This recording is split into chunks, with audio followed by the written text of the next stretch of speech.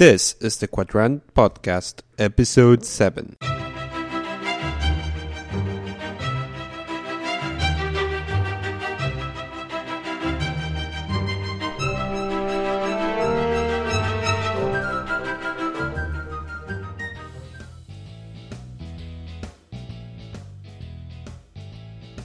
Welcome to this episode of the Quadrant Podcast. As usual, we would like to remind you that we're here to share your stories, so if you have a story worth sharing, don't think twice and email us. Really, we would really like to hear your story and share it with the world.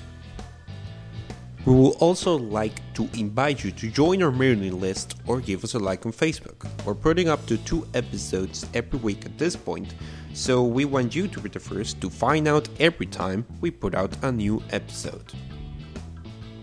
Now, let's get started with the guest of this episode. Okay. My name is Chad, and I'm from Los Angeles, California. And I'm 25 years old. Now I'm a bit of an adventurer, and I like to travel. I like to hike and camp. But the story I guess I'm going to tell, I guess you need a little bit of back history. I wasn't always like this, and I camped, I guess, a little bit when I was little, but never really any backpacking or anything like that. And about 5 years ago, I moved from California to New Hampshire on the east coast of the United States, and I got into a little bit of backcountry snowboarding and hiking, and really sparked my interest in it. And when I came back to California,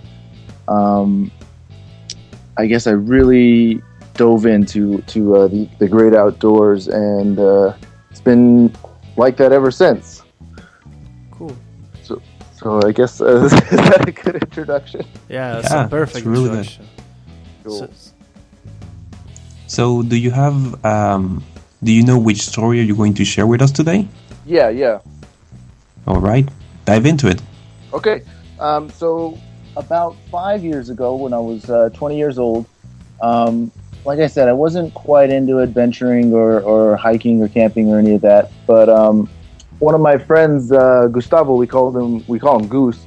He organized a trip to Yosemite, the national park in California, and it was a lot of friends from high school. So I decided to join in, and we spent a weekend there. And he had talked about maybe hiking to Half Dome, which is a pretty famous hike in Yosemite. It's about I think it's about 18 miles there and back. And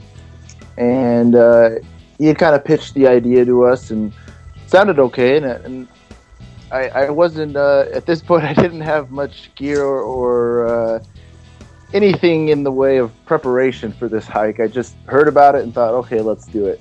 So we got there Thursday, and we hung out Thursday night.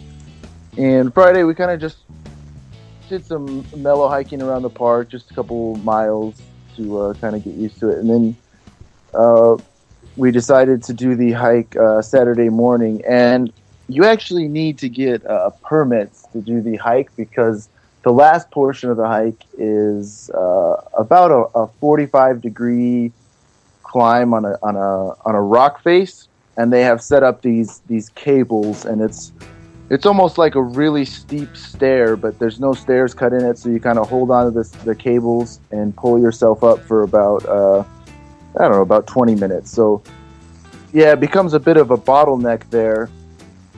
Because it's single file, and once a lot of people get there, so they issue a certain limited amount of permits per day, and being the unprepared college kids that we were, we didn't get these permits, so we thought we could just go, and so we decided to do the hike Saturday morning. We stayed up Friday night, probably had a few too many beers, and we told ourselves to wake up at 6 a.m.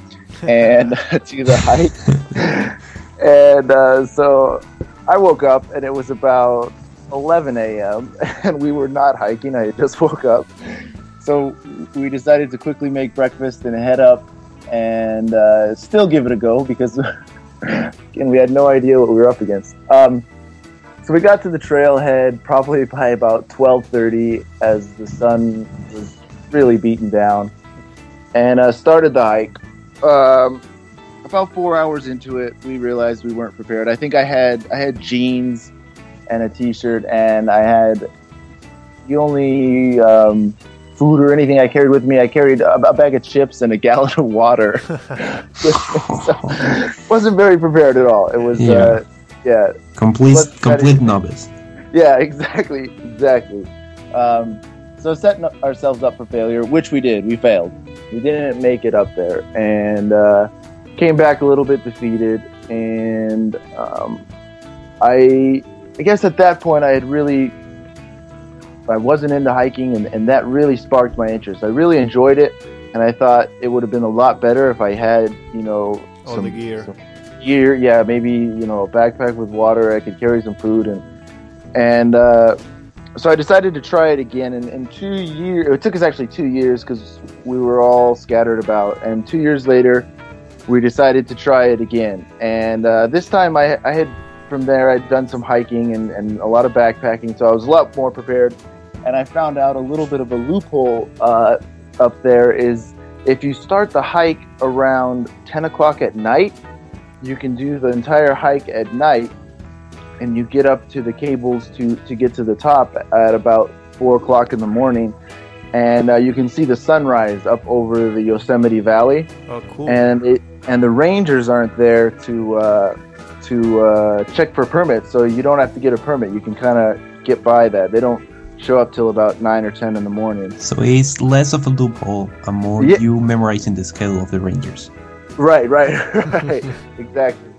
So we decided to try that, and it was the same friends, basically the same friends I had gone with before.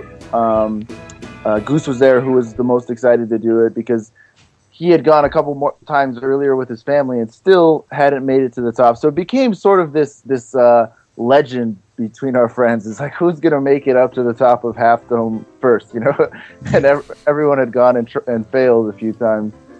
So this time it was June, about 3 years ago, and nice night. It was about almost a full moon, so we had a lot of good natural light. So we started the hike, and this time we were well prepared, and we still failed. We made it about half of the way, and Goose, I don't know if he came down with altitude sickness or something. It's not that high at all, but he got the stomach ache and a headache, and he started feeling really bad, so we all had to cut it short for him. And so we headed back down in defeat for the second time. But on the drive home from Yosemite this time, I was mainly not upset at him, obviously, because it's just natural, but I was more anxious to get to the top. So I decided that I wasn't going to wait for them again, and I was going to go the following week, right after work, drive up there from work, and get this monkey off my back and accomplish this thing. All by yourself? By myself, yeah. I was done. Oh, cool. I was done with the friends. I just wanted to do it.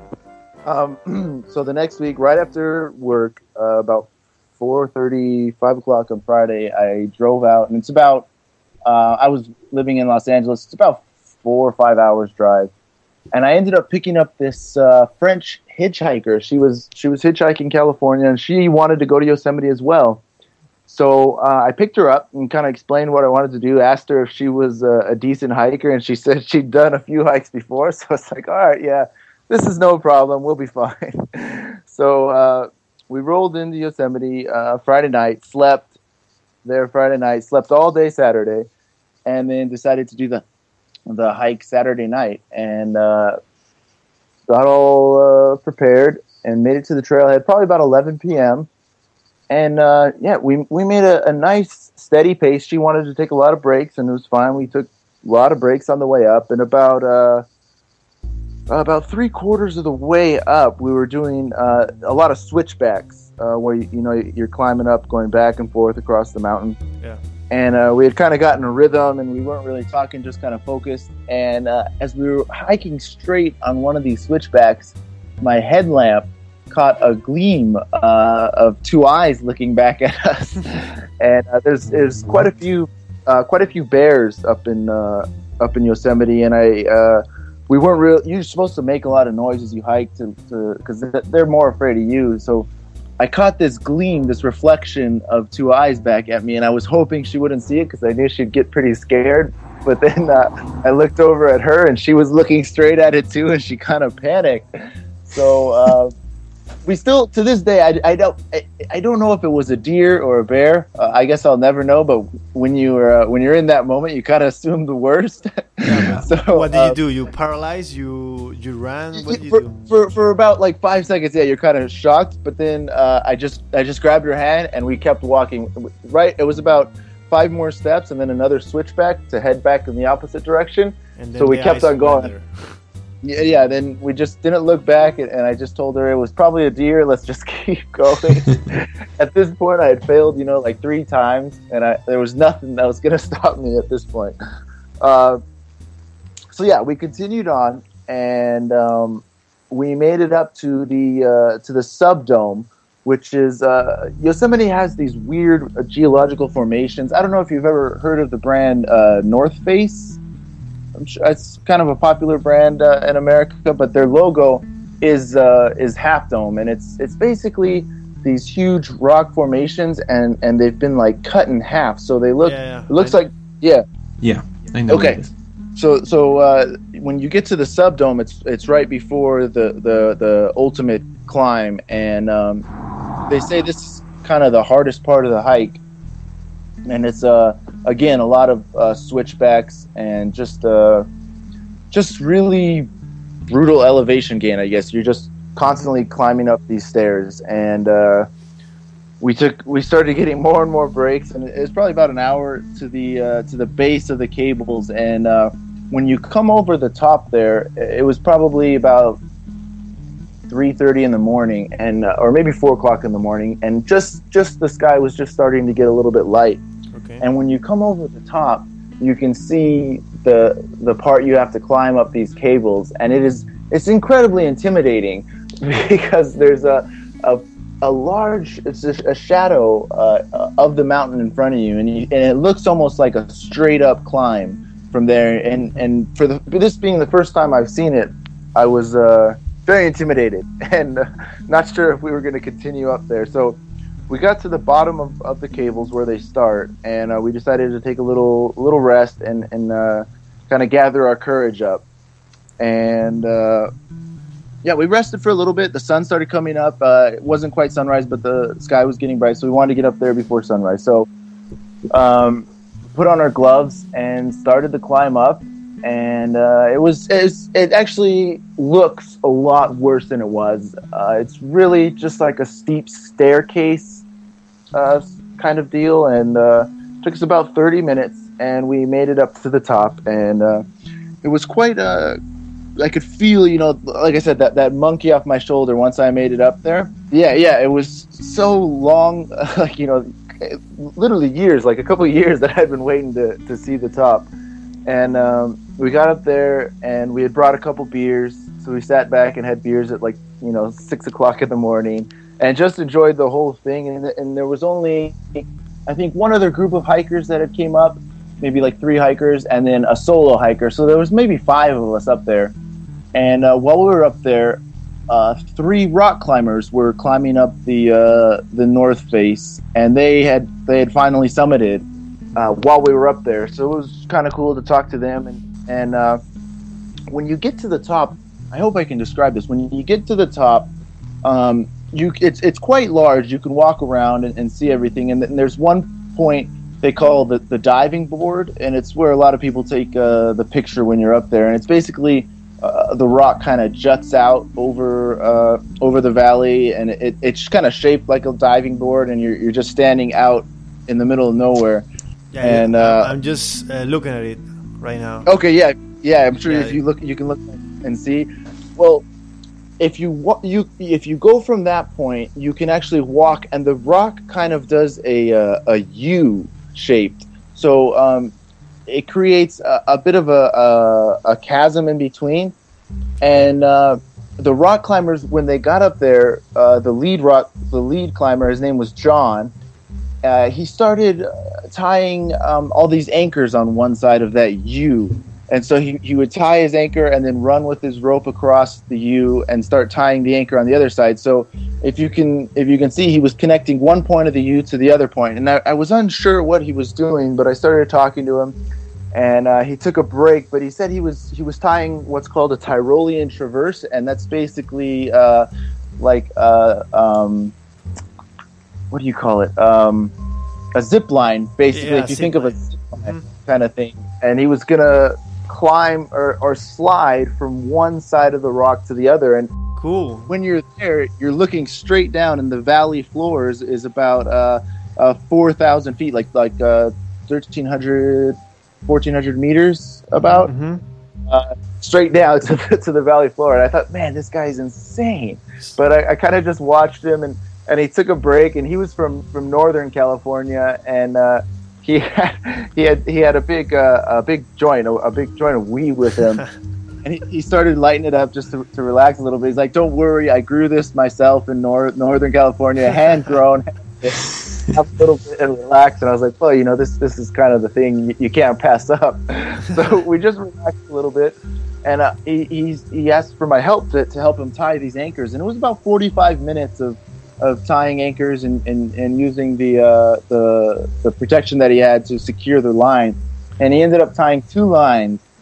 And I started talking to him a little bit more, and I thought, man, I'm exhausted. I don't think I could do that much work. But his climb had taken about 20 hours to get up the face of the rock. Yeah, so I don't know how he had the energy. He was running back and forth. He was just in love with life at that point.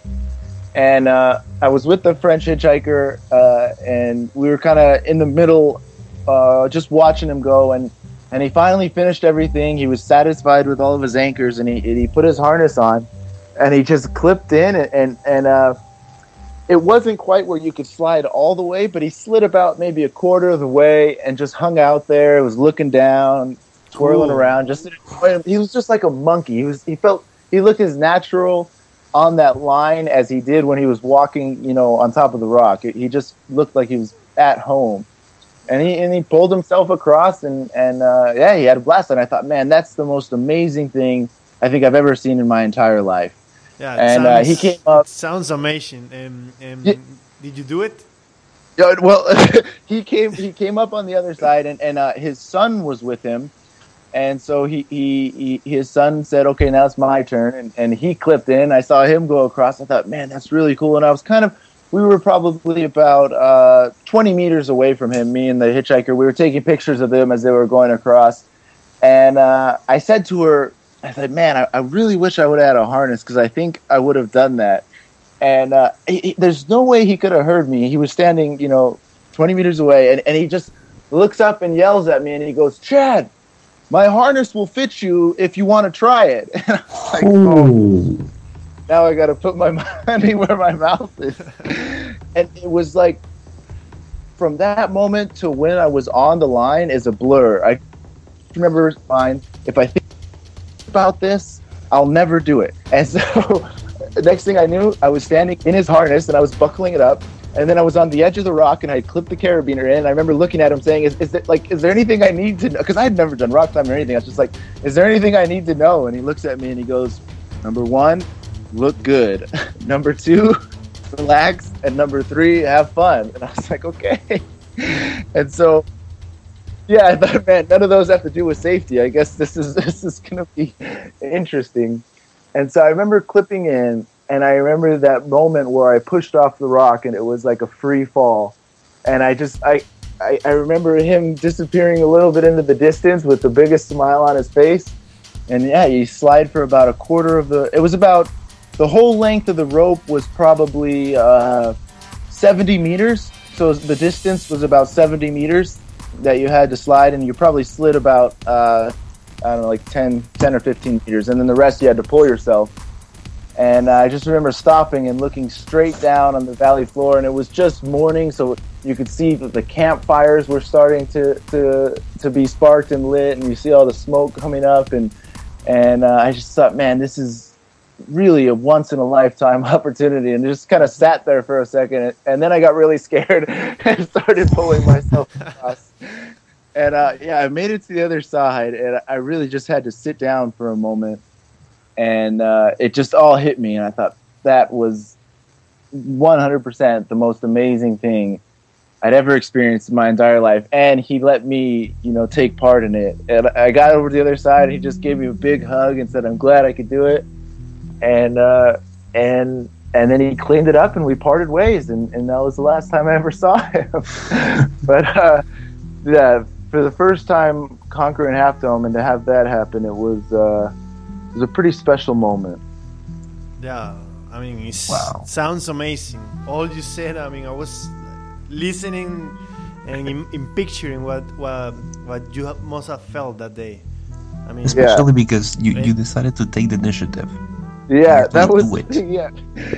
If we wouldn't have failed the week before, I think I never would have been in that situation. So it was a good thing, to fail. It was. You thought you were gonna go by yourself, and you met a hitchhiker, and then you got to the top. You saw a bear, and you got to the top, and you had this amazing experience. I mean, just listening to you it was I don't know. I wanted to be there just to picture that and do it. Yeah, it was like I said, it's the most amazing thing. Even to this day, 3 years later, I don't think I've had so many. It was really just so many coincidences line up to have just like I couldn't pay a tour group any amount of money to have that experience. No, it was just like it just had to happen on accident. Yeah, you were in the right moment. I mean, it was destiny for you to absolutely. That's an experience that cannot be paid for. Yeah, exactly. That's what I was trying to explain. Yeah, you couldn't. It just had to be accidents. And do you still have contact with these people you met? I mean, the French hitchhiker and this awesome guy. Yeah, I have his email, and since then I've kind of been working in all over the States, but we email every once in a while, and I'm trying to get out to have him teach me.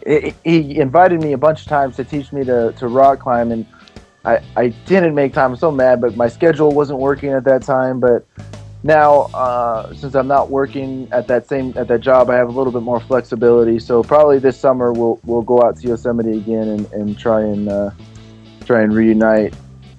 You gotta give us his email, man. We need to record an episode with him as well. Yeah, he must have had awesome stories. I mean, that guy is just one of the things that really hit me was he was probably, when I saw him, I think I placed him maybe like early 40s, 45 years old. And so the way he was so confidently running around, I thought, he's been climbing since he was 12, or since he was born, basically. And so while I was talking to him, I was like, man, how long have you been doing this? And he's like, about 7 years. I was like, oh, shoot. I thought he was like really into it. But he had just got into it, 7 years ago or 7 years prior, and just really enjoyed it and took off with it. And he climbs all the time. He spends like three months out of the year at Tuolumne Meadows in Yosemite, and he was a really cool guy. And he kind of looked. Oh, go ahead. No, go ahead. The funny thing is, he kind of looked like the typical picture of Jesus. That was this guy. Like, he had the long hair, kind of the rugged face. He was just. It's like. I mean, and he only have been doing it for 7 years, so that means that. Time doesn't matter. I mean, if you want to become a pro at something, just practice and enjoy as much as possible. I don't know. That's very true.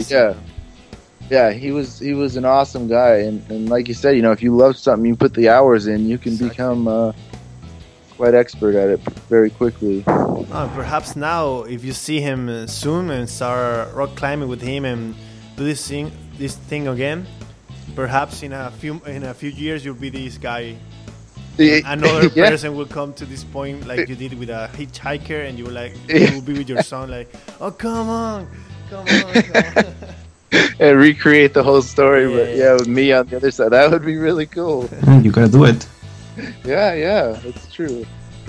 And when you told this story to your friends, what did they think about? I mean, they were there. I mean, the week before they were with you. They went with you. Yeah. And they couldn't get to the top, and you went by yourself and had this amazing story. I mean, I don't know.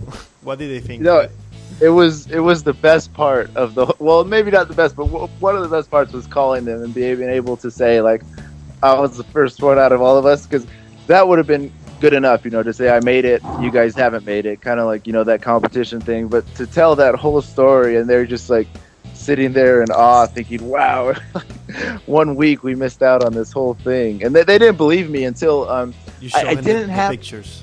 Yeah, I didn't have a digital camera with me. But we had bought 2 disposable cameras before we went up there, and so I had to go and get the film developed before they would believe me, because I had to show them all the pictures from it. But I almost had to get the pictures developed so I could believe it. It was like, did that really happen? But I got them developed and showed them, and they finally believed me. And then also there was one of the hikers up there had a camera, and he finally sent me some of his pictures, and so I had proof to show that it actually happened. Cool, man. I would like to thank you for this amazing story. For real, I mean, I was thrilled till the end, especially when you got to the bear part. I was like, okay, they started running. They got to a tree, spent 2 days there, and I don't know. I started making things. Yeah, imagining all the situations. Yeah. But you guys. Oh well, did the cool thanks thing. for having me. Yeah, no, it was. Thanks a lot. Yeah, thanks to you. Cheers. Have a good one. Bye. Bye. Thank you, Chad, for sharing your story. I like how even though it was complicated and he kept trying and just stuff kept happening, he insisted until he could get to the very top. And once there, an opportunity presented to do something really memorable. And he did. And he came back with an excellent story to tell us all. To all our listeners, this is all for today. Please remember to like us on Facebook and join our mailing list so you can keep up with every new episode we put out. And if you have a story to share, don't think twice and email us. We will be honored to be joined by you on any of our episodes. So, until next time, goodbye.